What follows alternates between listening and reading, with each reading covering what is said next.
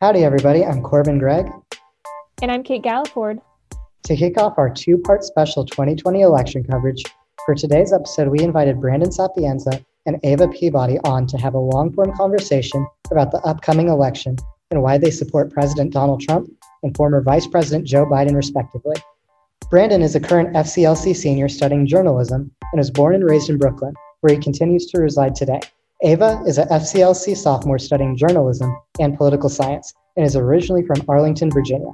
If you're interested to hear more political opinions from today's guests, visit the Fordham Observer's website to find their articles on Amy Coney Barrett and more. As political science majors ourselves, we really recognize the importance of amplifying young political voices. We hope that the conversation that takes place this episode of Retrospect will encourage all our young listeners to think more about their political positions and encourage conversation among the student body. This is Retrospect, the official podcast of the Fordham Observer. We are now joined by Lincoln Center students Brandon Sapienza, who plans to vote for Donald Trump, and Ava Peabody, who will be voting for Biden, to talk about the upcoming November election and why they support their respective candidates. Brandon and Ava, thanks for joining us. We're really excited to have a dialogue with you today. Thanks for having me. Thanks for having us. It was announced that the topics for tonight's final presidential debate will be fighting COVID-19, American families, race in America, climate change, national security, and leadership. We think this covers a pretty broad range of issues, and we have developed some questions based on these broad themes. However, we'd like to ask a few questions to get a sense of where you stand as individual voters beyond just party or a candidate, and we encourage you to use those opportunities to focus the conversation on topics that you find to be most important. We encourage you to respond to each other once the person has finished responding to the question that they were just asked, and if you would like to make a counter argument or have more to add to the conversation topic, please do so. Let's start off with a general question. We'd like to hear what sort of political issues are most important to you as a voter, and where does your preferred candidate stand on the issues? So if you'd like to list just one or two core problems that have really influenced you as a voter, talk about your candidate's stance on them, and then also if you would like to discuss the position of his opponent. If that helps make your case, you can feel free. So why don't we start with Brandon? So for me, the two biggest issues fall in both domestic and foreign policy. For foreign policy, at least, the Trump administration has been really great as far as Middle Eastern relations.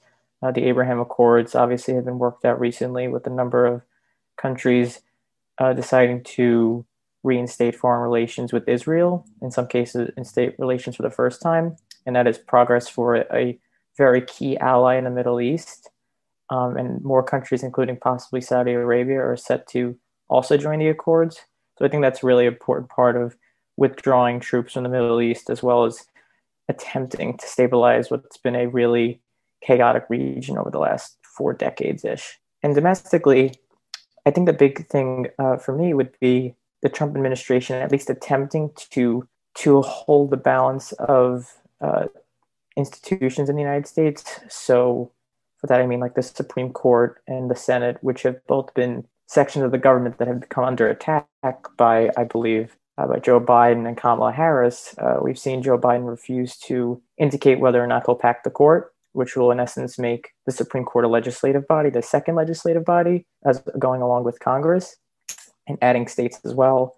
If you add, for example, Washington, D.C. and Puerto Rico, you run the risk of having a permanent majority in the Senate of Democrats, because Washington, D.C. and Puerto Rico tend to vote more Democratic.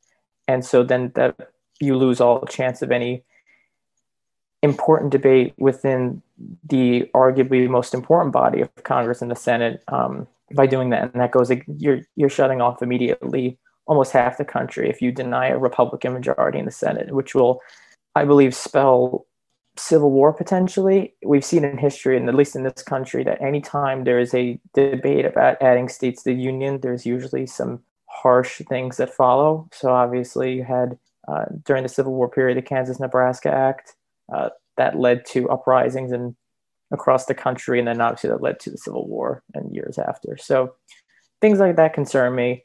I will just say the character of Donald Trump does not really play well into any of this. I vote for him reluctantly. I don't believe that he is an appropriate diplomatic figure to handle these sorts of policies by Biden. or to at least counter them. I think he is extremely wearing. I think his tweets are terrible. I think his rhetoric has been terrible for the past 4 years, but we don't have the choice of another figure to stand up to Biden and Harris and to a increasingly growing radical left section of the Democratic Party. You know, I'm going to probably be voting for Trump, but I won't be doing it with a clear conscience necessarily, because I do think that he is not what the Republican Party is about. I think he is the antithesis of it. And he has become like a populist figure who has a cult-like following I don't think any president's ever seen. And I'm referring to even Ronald Reagan, who won 49 states in 1984. He did not even have the cultish idolatry of a following that Trump has. So I don't like that, because my view of the presidency is one of where all branches of the federal government stay out of my life. And seeing that Donald Trump is such a present figure in everyday life, I have concerns. But for those, anyway, to go back to the original question, those are the two main reasons policy-wise that I will be voting for him. I just wanted to respond to two of the things you said really quick before I got into my two main points. One of them is that Biden actually has responded about his views on court packing. He said he was not a fan, which is a very grandpa way to say that, but he did say he wasn't a fan of court packing. And the other thing is that, as you said, if DC, I'm from DC, if DC and Puerto Rico are represented, then that would be a more democratic lean to our representation. Well, if that's how the people in those areas feel, then they should be represented in their own government. And you can't just leave those two sections, especially Puerto Rico. We really just came into their land and we're like, you're part of our country now. So not even to give them any representation in our system of government, I feel like is very unfair. And then to tell them that because they feel a certain way about our policies, that they can't participate, I feel like is even more unfair. But anyway, my two main points that I would say about why I have voted for Joe Biden. Number one would be climate. He has committed to a $2 trillion plan to improve the climate, which includes net zero emissions by 2050, a carbon pollution-free power sector by 2035, and 100% zero emission vehicles. This is super important to me because, as we've seen, especially this year, the entire West Coast is on fire, and there are sea levels rising, and the temperature of the globe is going up, and so there's a lot of research surrounding why climate change is a really, really pressing issue. And I feel like for myself, obviously I can't speak for anyone else, but I feel like that climate is the biggest issue facing us right now, because really nothing else is going to matter if we can't live on our planet. So I think that Joe Biden's climate plan has really become more robust recently. He started out with kind of a shaky climate plan, and then he established a task force with part of the Sanders campaign, and they really rounded it out. They've talked about retrofitting buildings to make them more energy efficient, establishing a civilian climate corps to manage the forests and sustain the wetlands and repair irrigation. And they would repair a lot of infrastructure to make sure that it runs on clean energy. And all of this would create millions of jobs, especially the climate corps. And, all the construction that goes into rebuilding infrastructure and building new affordable housing that runs on clean energy. That would be a huge help to the economy, which is obviously not doing super well right now. And also with regards to environmental justice, which was a big part of the Green New Deal, he said that he will establish a climate justice division of the Department of Justice to address the outsized impacts on marginalized communities. So I think all of that is really good, especially when we see that Trump's record on the environment has been that he's tried to just roll back environmental regulations and not really put anything in place that would equip us for the climate disaster that is definitely coming. And he's taken us out of the Paris Climate Accord. Biden would put us back in and try and get more of a global task force to work on this so that we can all work together. It's not just a piecemeal, country by country effort. So that's the main thing that's super important to me. I would say the second thing is healthcare, especially we're seeing right now because of the pandemic. That's really like a huge part of people's lives. Biden has said he will commit to protecting the Affordable Care Act, provide more choice and reduce cost of healthcare, especially for people who are, near the poverty line or below it. He will also make the system less complex to navigate. And he will provide a new public health option that is kind of like Medicare that would help more people get insured. And he would lower the limit on the cost of coverage from 9.6% of your income to 8.5%, which make it a lot easier for people to get more access to coverage. And also with regards to prescription drug costs, that's been a huge topic recently. I remember it being talked about in some of the recent debates. He would repeal the exception that drug corporations don't have to negotiate with Medicare over prescription prices, so they can just set them at whatever they want. With that repealed, then there would be a lot more competition and we wouldn't have these like exorbitant prices that we see. So I think that's really important. Underneath that is like a subcategory. He would also protect the right to abortion and access to contraception. And he would codify Roe v. Wade so that states can't like repeal it state by state. And he would also expand mental health care. So those are all super important to me and to my loved ones. Like I know a lot of people who don't have insurance or have, pretty shaky insurance. And it's really important to me that people know that they're covered, especially while we're still in the middle of the pandemic. It's really got no end in sight at this point. So those are my main two things, I would say.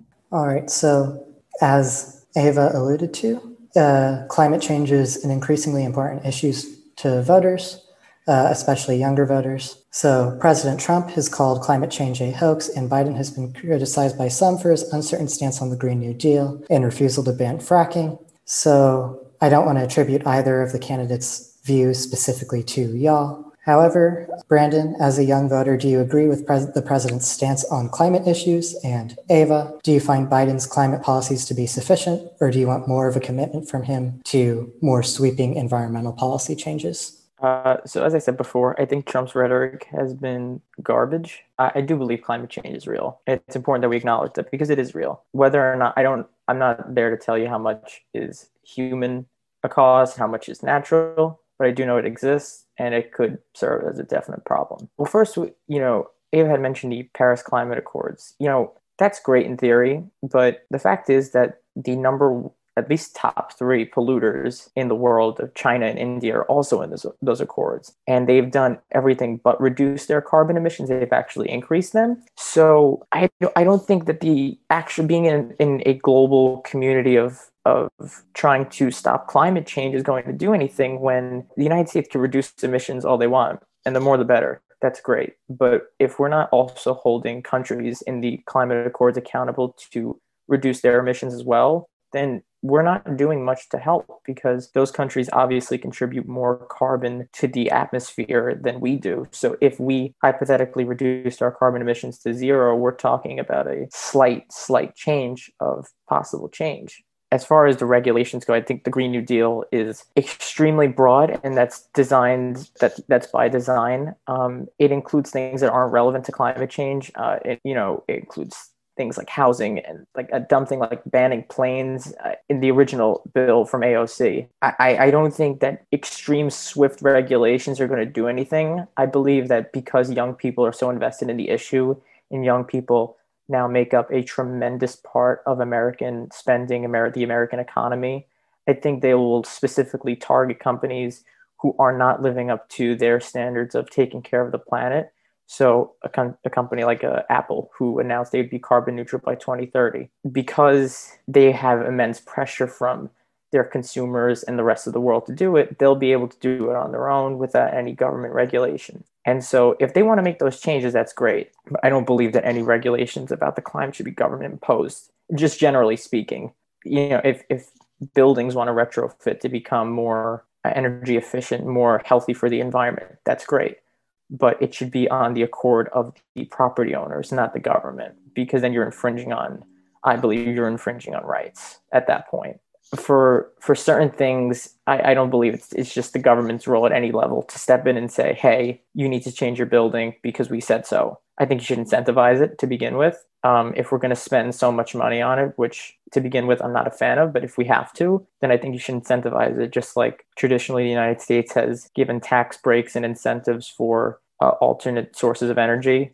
So for nuclear power, for wind power, solar, there's all incentives now. Those are in the books. So if we could expand that to reduce the amount of buildings and other structures that are damaging the environment, I think that should be the plan, not sweeping regulation of government intervention.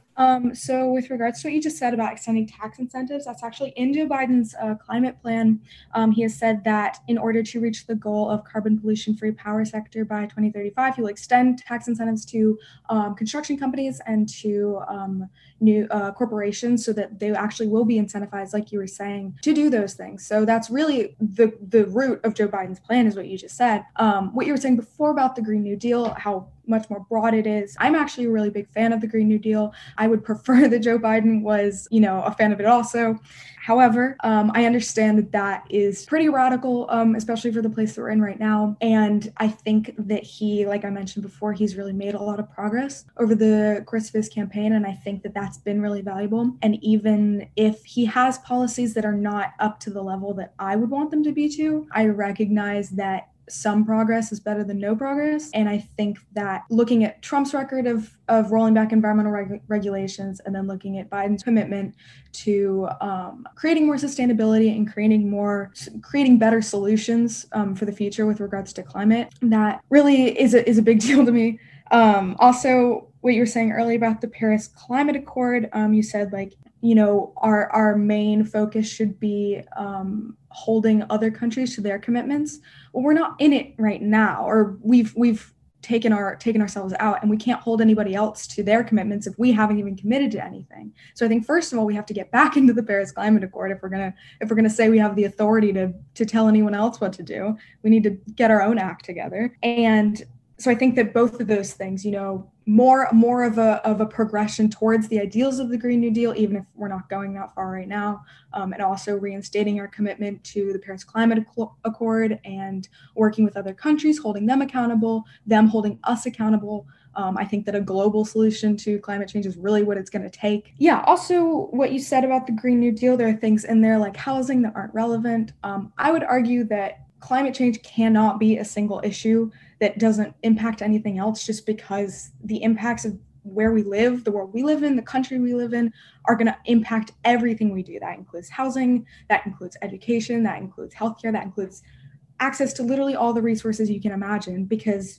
you step outside and the air quality is terrible. That impacts so many things. That impacts people with respiratory diseases, especially during a respiratory pandemic. So I take issue with anything, that things are in the Green New Deal that shouldn't be there, because I think it's very well laid out. And I think that it takes such a good approach to including so many different issues that we haven't really talked about before, that really do, are impacted by climate change. And I think that's what's so great about the Green New Deal, is that they've made such an effort to include all these different sectors of our lives that are going to be impacted by, inevitably, when our water quality goes down and our air quality goes down and our food supply starts to go down if we don't take this seriously. Brandon, do you want to respond, or should we move on? I'll just respond really quickly. Sure. So, in 2019, the United States declined.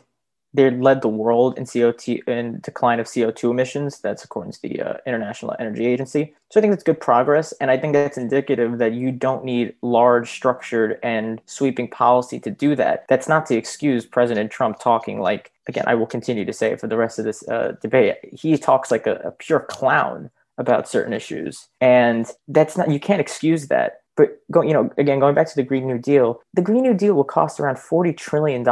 We cannot print money. That is a lot of money. We are already trillions of dollars in debt and growing. Obviously, with the new stimulus package, inevitably on the way. This is money that we can't take up. So I think if you focus on one issue, if you want to focus on making sure our air is clear, our water is clean, I think those are all good issues to take on, and at a reasonable cost. But to go and say, $40 trillion, we can't just spend it like that. We're not money printers. And as far as also what Ava had said about we can't hold countries accountable and that we're not in the Paris Agreement.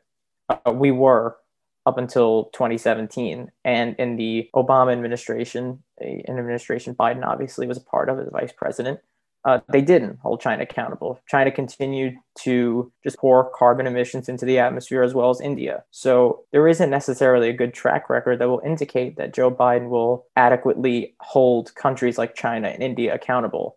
Even the European Union refuses to do anything. Unfortunately, China especially has grown into such a superpower that and we saw at the early onset of the pandemic that no one wants to even address them about any of their violations, whether it be human rights violations, climate violations, because they control pretty much most of the world economy in that sense and production. So that's another issue that I think Joe Biden is weak on, is China policy. So yeah, I don't agree that Joe Biden will handle the Accords any better than his President Obama did or any other world leader right now. I'll just say that what you were saying about the Green New Deal, that's more, obviously Joe Biden has not committed to the Green New Deal. His plan is only $2 trillion. I know that's still a lot of money, but as I said before, I think this is really an existential threat, and we don't have time to waste arguing about the deficit. I think we can argue about the deficit into oblivion, but the fact is that if we don't do something drastic that really is a huge monetary commitment to this issue, that we're not going to have 10 more years. I think that if there was ever a time to create a big financial commitment that, might require a big reorganization of our priorities, I think it's right now. Is that ideal? No, but we've let this go far too long. And, there's not really much else we can do about it now besides commit everything we have to stopping climate change. All right, now we're going to transition to the topic of the pandemic, COVID-19. Obviously, there's a lot to be said here, so I'm just going to frame a very simple question, which is, has the president's response to the pandemic been sufficient, and how would Biden have been more effective or not been as effective at handling the coronavirus outbreak? So I think that, as we've seen, Trump has really not done a good job at handling the pandemic. 200,000 people are dead right now, and it's growing every day. We've gone back up to a higher new case count every day than we've seen in months so far. Obviously, the virus itself is not Trump's fault. It's not. There's nothing that he could have done to prevent it from coming into the country at all. However, when it came out that he knew about it in January and declined to inform us that the plague was coming, I think that really was the first problem in his response. I think that worlds of difference would have been made if he had at least even let us know that there was a threat. If he had listened then or now to his advisors and to his scientists that he has on his board, I think that a lot more lives would have been saved.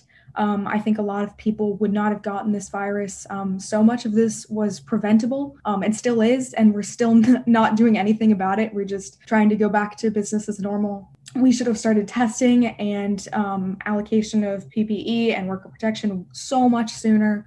He should have worked with scientists instead of contradicting them at every press briefing. He should not have tried to put public health guidelines at odds with the economy, saying like, oh, if we lock down to save lives, then the economy will go down. Well, those things are not necessarily in contradiction.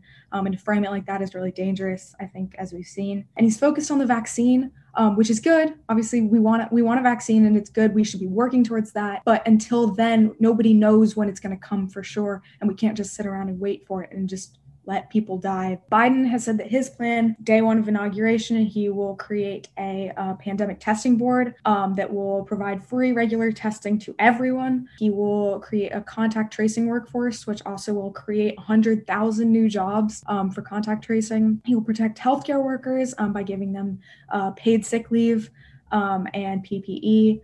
And he will coordinate a global approach to develop a vaccine so that we're all working together. It's not a private industry competition. He will have guaranteed paid sick leave for COVID-19. And I think that is a really good stance to take on this. Obviously, all of this has come very late in the process where, however many months we are into this pandemic, and we're still not really addressing it at all. And so I think that any sort of effort that Biden is going to give us will be better than nothing. So as far as, again, I will say this probably for the rest of this time, Trump's rhetoric, again, got in his own way. He said a lot of stupid stuff. A couple of days ago, he said something about Dr. Fauci. Whether or not you agree with Dr. Fauci, I mean, it shouldn't come to that. You shouldn't publicly voice it because Dr. Fauci has been seen as a person within the country that knows what he's talking about. After all, he is an infectious disease expert. I don't necessarily think that there's no evidence to suggest that if Trump did X, that 220,000 people wouldn't be dead. It's a tragedy, but I don't think that any other president would be in a better position. You're limited. So obviously you can't implement a national mask mandate. That falls to a state thing by our Constitution. Governors Gavin Newsom, Andrew Cuomo, they said early on that when we told, the president that we needed ventilators or PPE, we got them. And, the United States is producing a heaping ton of PPE and ventilators daily, weekly, and they're distributing them across the country and around the world. You were very limited in what you could do because the virus does spread. And ultimately, it came down to what people would do. You can't get into the inner workings of people's lives. People will still try and mass gather. They're trying to do it right now in Williamsburg and across, southern Brooklyn. I just think that his rhetoric has allowed for more people to feel comfortable in doing things that they shouldn't feel necessarily so comfortable with, not wearing a mask, not social distancing. These are not entirely proven ways of preventing the spread of COVID-19, but they are certainly effective, and they have been, at least they've shown some promise in saving people's lives and preventing people from getting it. And a basic thing like not directly encouraging mask wearing when necessary and doing those sorts of things, those preventative measures, has been extremely damaging. And it is just not a good look for him. I just think that reducing what Trump has done in the face of this pandemic to just being his rhetoric, I think minimizes all of the loss and the grief that has come across this country. I think that, yes, people would have died. They would have died no matter what, because it's a deadly disease that we didn't really know anything about. However, masks do help. And I think that if Trump had done anything other than never wear a mask and never say, okay, not never wear a mask, he started to wear one more now, often since he himself got it. But I think that if he had had more of a rhetoric that encouraged people to wear masks, encouraged people not to gather, told people that this was really important and that we didn't know that much about it and therefore we should be so careful, I think so many more people would be alive right now. And I think that minimizing people's grief by saying, oh, he should have had some better rhetoric, but what can you do? I think that is really just not admissible in my eyes. One of my closest friends who has a lot of underlying health conditions got coronavirus because she had to continue working throughout the pandemic. Would she have gotten it anyway? Maybe. But that to me just demonstrates like this has touched everyone's lives. And to say that, oh, maybe we could have done better, but why would we have tried when it's going to be here anyway? I think that is just really a dangerous way to live, and that results in so much more death and suffering and lifelong health consequences that we really could have avoided.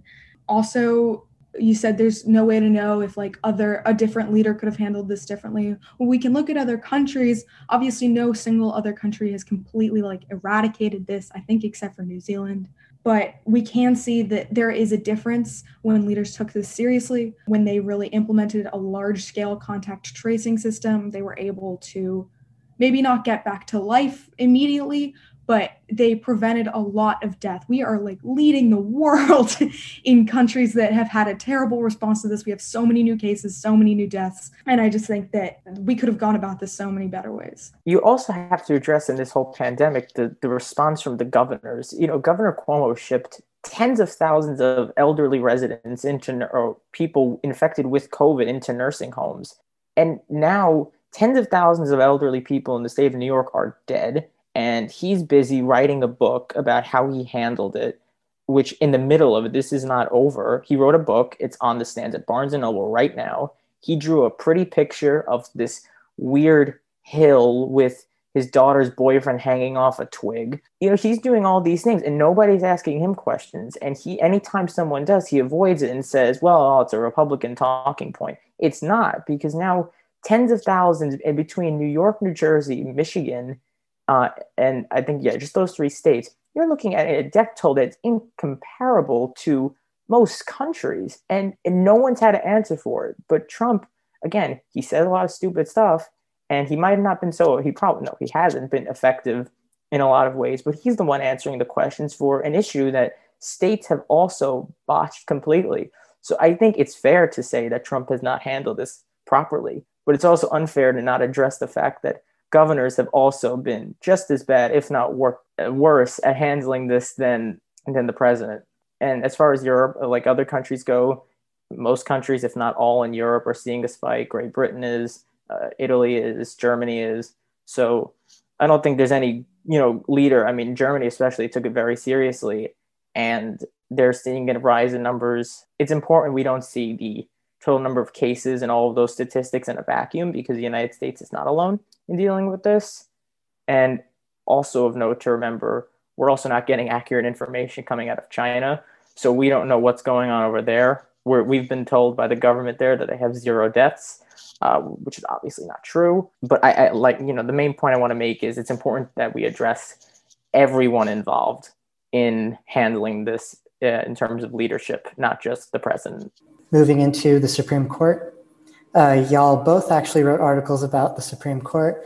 I think it would be interesting to get both of your perspectives on it. So the death of Supreme Court Justice Ruth Bader Ginsburg caused concern among some different people about different social causes, like women's rights or the rights of LGBTQ people. People are worried that those rights are now in jeopardy. Alternatively, President Trump has maintained the position that he has every right to nominate the Supreme Court justice. What are both of your perspectives on the current Supreme Court situation? I know that y'all diverge by quite a significant amount. I think that based on the nomination by Obama of Merrick Garland several years ago, how that was blocked and was not allowed to go through with much more time than we have right now before the election. I think just based on that alone, that there's no grounds for the nomination of Amy Coney Barrett and pushing through her position on the court right now. However, I know that it's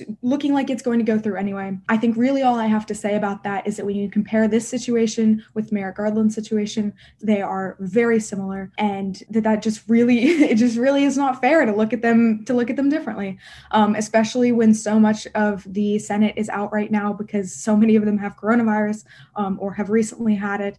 I think this is really not the time to be holding a hearing. I also think, as I stated in the article, that Amy Coney Barrett is not the right person to nominate to the Supreme Court, but that's really a personal belief that I hold, and I understand that really depends on a person's beliefs and what they want to protect. I would like to protect my rights, but I understand that other people might have different priorities. If those that read my article, they know entirely how I feel about Amy Coney Barrett. As far as the nomination process goes, the key difference, well, first of all, I will acknowledge, though I would like her seat filled immediately, and it looks like Ruth Bader Ginsburg, that is, her seat filled immediately, and it likely will be within the coming week. It's important to recognize that most Republicans recognize it's a power grab.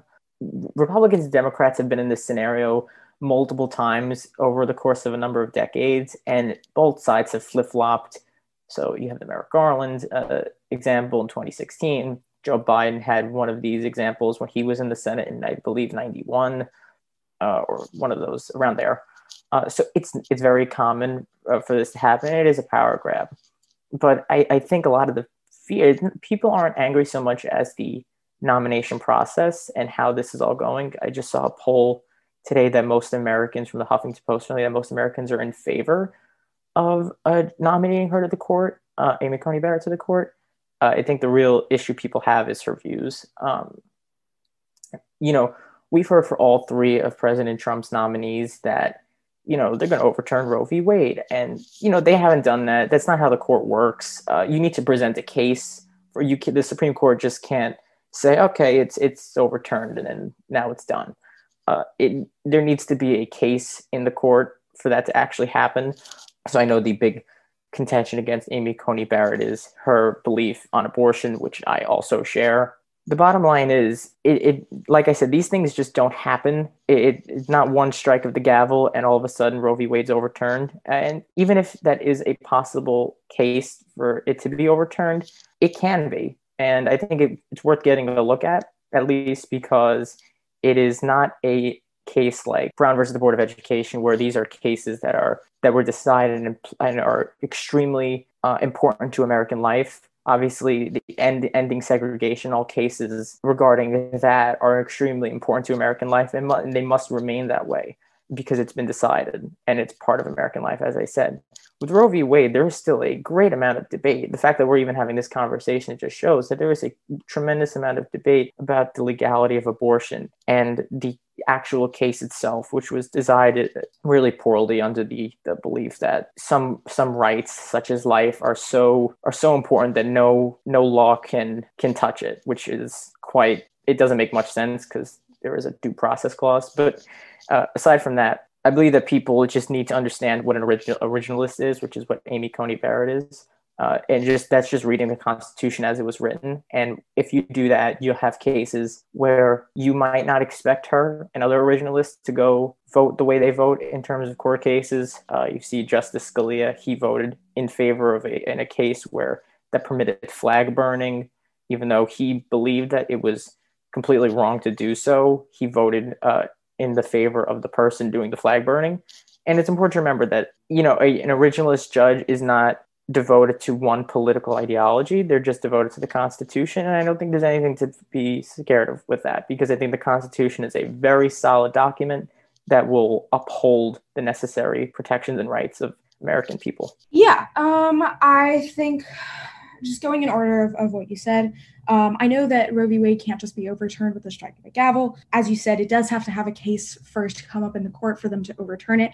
A lot of these cases have been coming up from the state court. We've seen in recent years, these cases have been, starting in states and coming up. And so I think that is definitely a possibility that it will come. I know that wouldn't just be something they all decided, just one day, but I think that there is a large possibility, as you said, that Roe v. Wade might be overturned, and that frightens me personally. And as you said, it's not one of those cases that Roe v. Wade is not one of those cases that is extremely important to American life. But then you said that Roe v. Wade, it's the importance of right to life is so important that it should not be touched by judicial matters. So it is important. It's important to me as a person who owns a uterus. Very important to me to be in charge of it. And I resent the characterization of such an important issue of women's access to contraception and to abortion as not that important of an issue. I think especially, as you mentioned, one of the other cases, Brown versus Board of Education, how that was extremely important. And it was, because it helped people of color in this country. And I think that protecting women's access to healthcare and to abortion and to contraception, that is very much a matter of the lives of people of color as well. That is, something that really touches their lives disproportionately. And so I think that you can see that there is an equivalence of the importance to people, with this sort of case and with other landmark cases. With regards to what you said about originalism, I know that we both touched on this on our articles.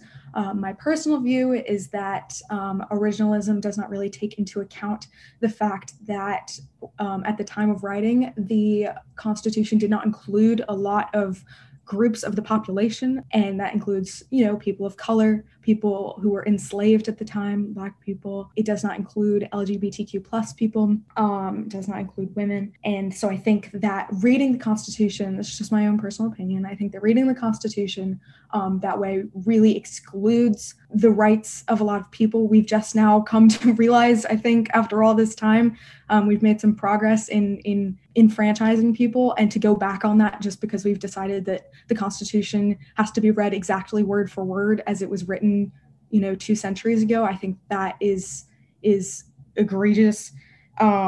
Also, I would say that you said there's not much to be scared of with this new court.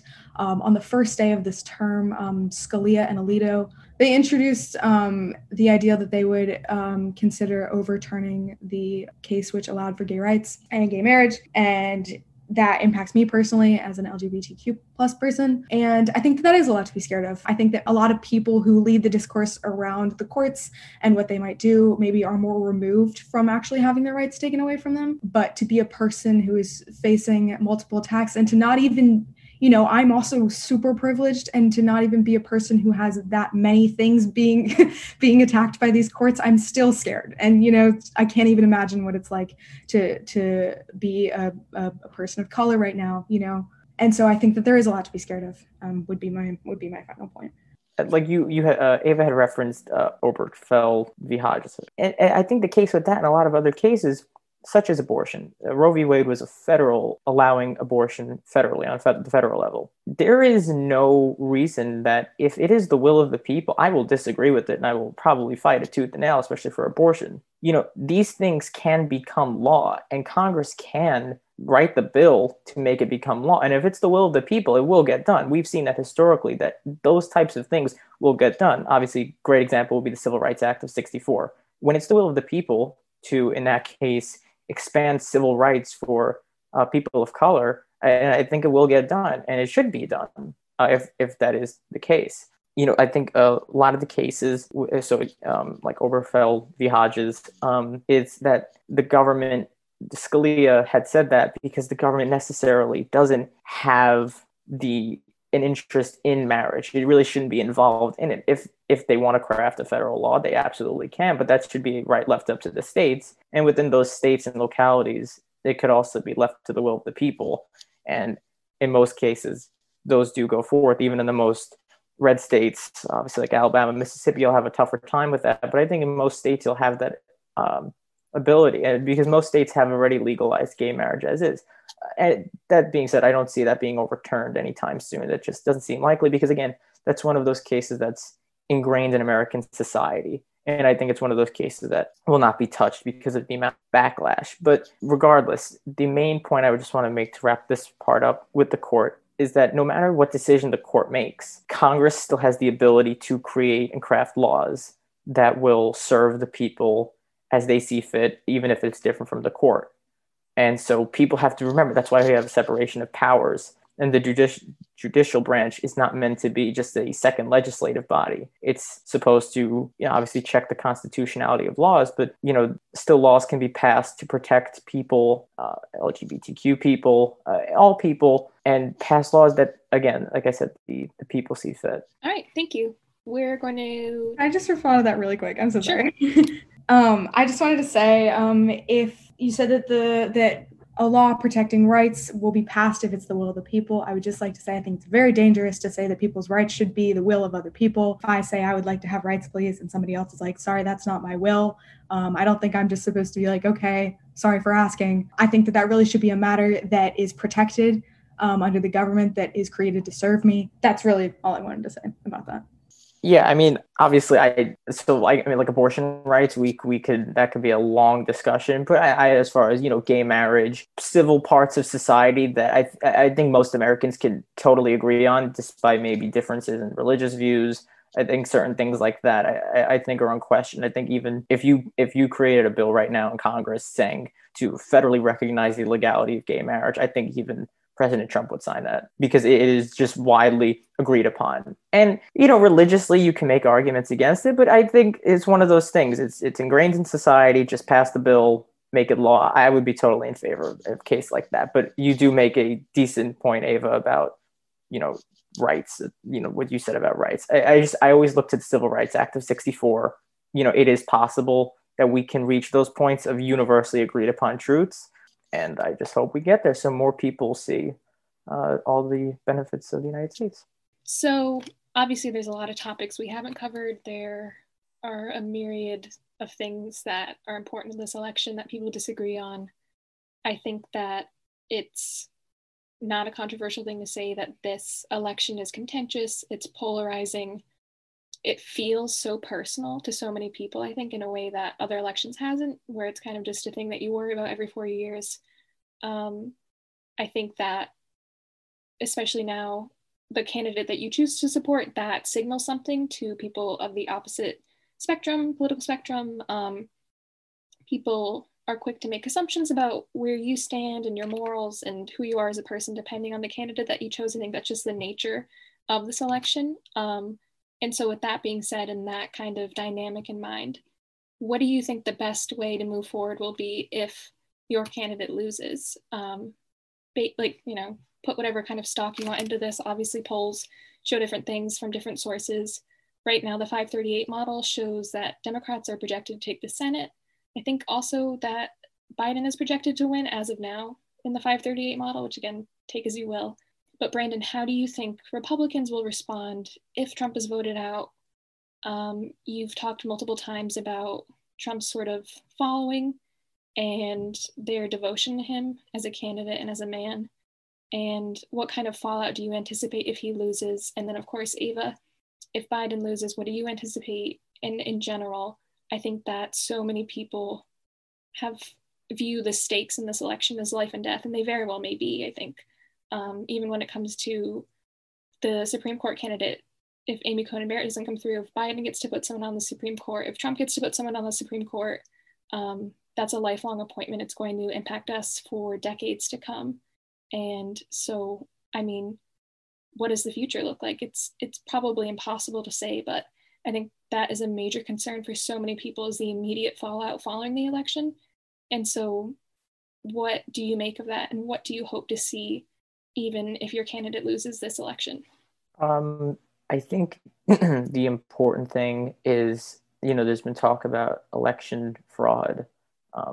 And there have been certain number of instances where you have ballots that were found on the side of the road, or a postal worker throwing some ballots out. The way I see it, though, Trump is losing by a margin that he wasn't even close to in 2016 at this time. I don't see any way he could win. So I'm already on the acceptance phase of things. I think people need to do what we're doing now. We've lost, and I think both sides are really guilty of this, we've lost any concept of civil debate, and seeing past our political views. This is the point I was making with Trump when I said earlier that it was very idolatrous to see him as like this figure, this like leading the charge. I think it's extremely dangerous, because then you attach yourself to him and all of his views. And I don't think that's good, because that causes extreme division and divisiveness. So I think people need to back off, and they just need to live their lives as best as they can and use the freedom that they've been given to just live. Life isn't politics. I love politics, but I know it's not life. There's so much more to life than politics and to debate. Bottom line is, I ask this even of, my more left-leaning friends, has your life dramatically changed day to day with Trump in office? You could say that his tweets have stressed you out. You could say that some of the policies that he's tried or has implemented have stressed you out. But domestically, in your own small little life, have you really been affected? People are still, maybe pre-COVID, people are still enjoying time with their friends and family. People are still, at least we had, before COVID, a lot of job growth. Less people weren't employed. So I think just live your life.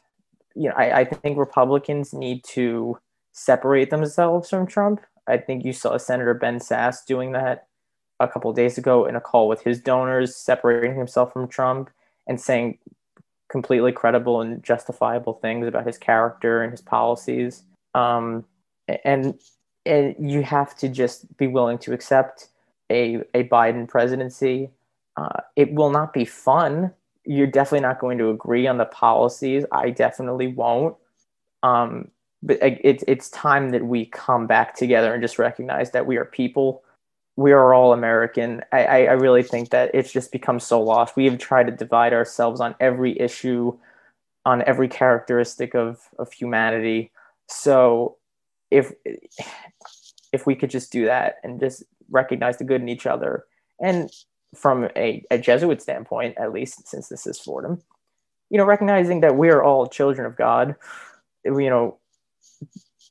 there's definitely more to us than our political standpoints and the person that we voted for. And I hope that those diehard Trump supporters who, proudly call themselves patriots. I hope they recognize that being a patriot is not just supporting Donald Trump. It's being an American and respecting the will of the people and respecting people who differentiate with them in terms of political views. With regards to what you said just now about how, life isn't politics and we can talk about something else, we can enjoy time with our families. I think that life is politics for so many people. I think that's, lost on people who are privileged enough to just be able to kind of see this as not a hobby, but something that you can be interested in and then stop thinking about and go home and have dinner and go to sleep. But I think for so many people, the policies that the president makes, that we make in the Senate, in the House, on local levels, those impact people in their lives, because the way that we live our lives is inherently controlled by the government, just because that's the way we've set up this country. And I think so much, like we've said about healthcare, about climate change, about housing, all of that impacts people. And just because, it's not me or you doesn't mean that there's not somebody out there who's living their lives the way they are because of the choices our elected officials have made. As for what you said about life day to day under Trump, no, maybe it hasn't gotten necessarily worse for me, but I think it can be so much better. Like, that's why I care so much about this, is that for me and for so many people around me, for my loved ones, for people I don't know, I think that we have so much more progress left that we can make. And to just say, oh, well, it hasn't gotten worse, and so what's there to complain about? I think, we haven't even gotten to an acceptable point yet where we've made enough progress. I think there's so many more people who are not protected yet by our government that could be. And so I think that we really, no matter the outcome of the election, I think for me personally, it's important to keep trying to make change.